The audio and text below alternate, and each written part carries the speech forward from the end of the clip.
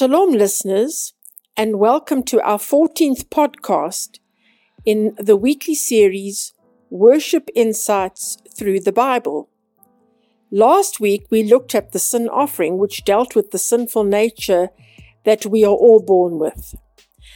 This week, we will continue with the trespass offering, as it is described in Leviticus chapter 5, verses 14 to 19, chapter 6, verses 1 to 7, and chapter 7, verses 1 to 17. Now, what was the purpose of the trespass offering? Well, it constituted a sacrifice for sin for which restitution was possible, as opposed to the sin offering where restitution was not possible. And this foreshadowed the fifth and final step toward our permanent reconciliation with God, showing the importance of maintaining a peaceful relationship with our neighbor. The kind of sacrifice that was offered in this case was a ram without blemish, and this you can read in Leviticus chapter 5, verse 15. Only the fat was burnt in this case, and you can read that in Leviticus chapter 7, verses 3 to 5. The sacrifice was then eaten by the priest, and as in the sin offering, the offerer did not partake in the eating of the sacrifice. Now let's have a look at the symbolism. The sin offering is closely related to the trespass offering. And let's have a look in Leviticus 7, verse 7. The guilt offering is just like the sin offering. There is one law for them. The sin offering symbolized Jesus Christ's ultimate sacrifice.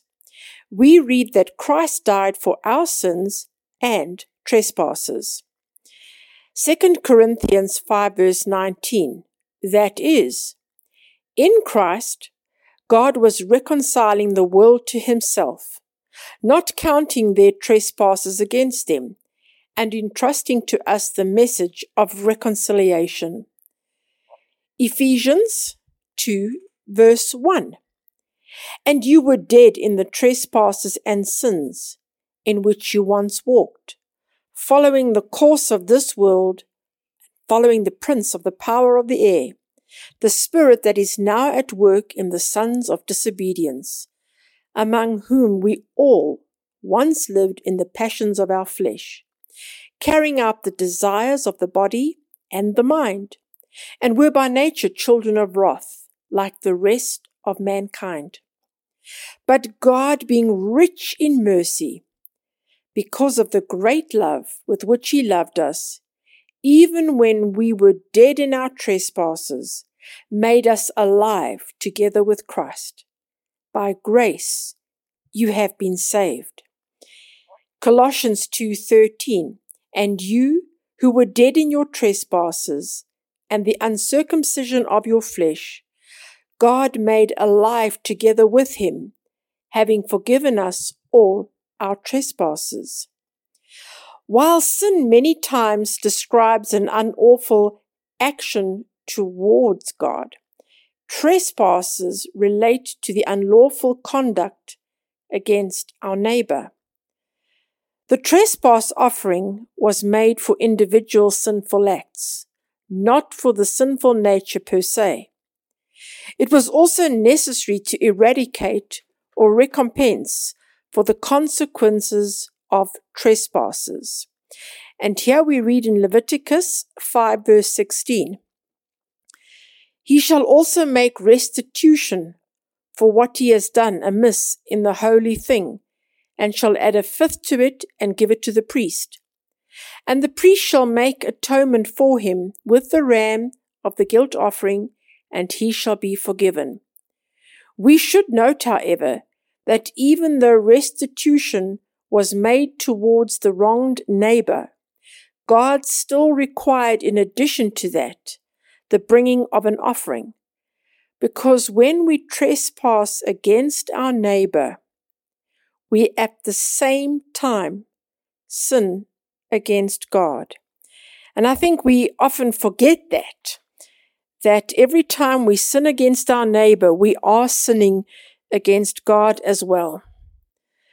The trespass offering also symbolized the individual Christian.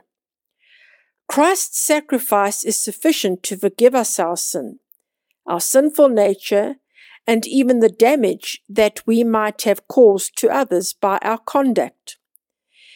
Hebrews 10 verse 14, for by a single offering he has perfected for all time those who are being sanctified.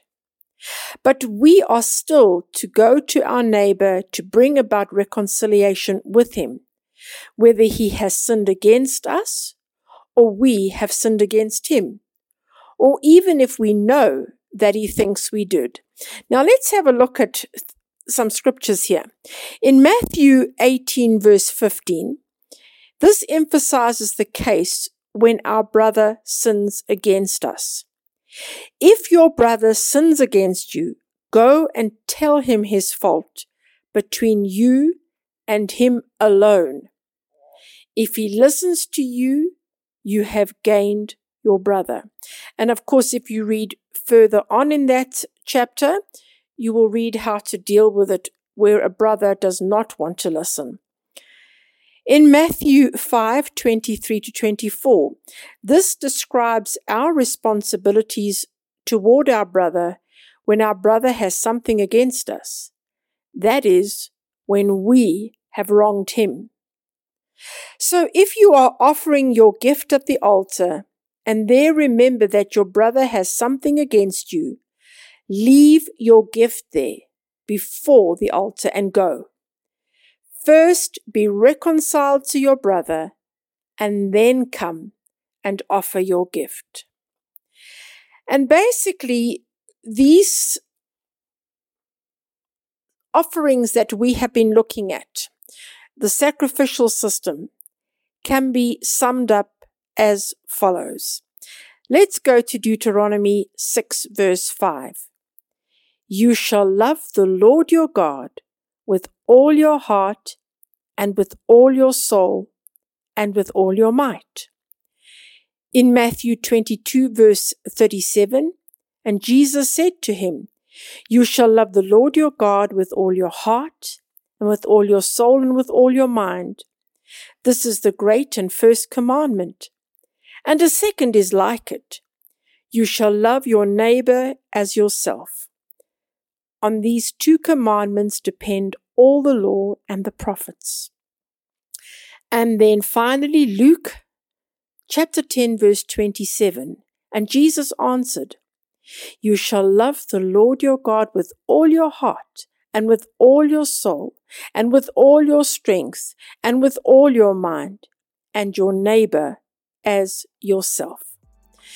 This now concludes the sacrificial system, and I trust that you have learned something as we've looked at this, however briefly. And I would like to encourage you to really go and dig further and examine those sacrifices in detail and then compare it with Jesus and just see how much we have got to be thankful for. For Jesus really was the total sum offering for us. And if it wasn't for him, you and I would not be able to be in his presence. You and I would not be able to have fellowship with him. And so all we can once again say is, thank you, Jesus. Thank you for your immense love, your grace, and your mercy. And so until next time, God bless you.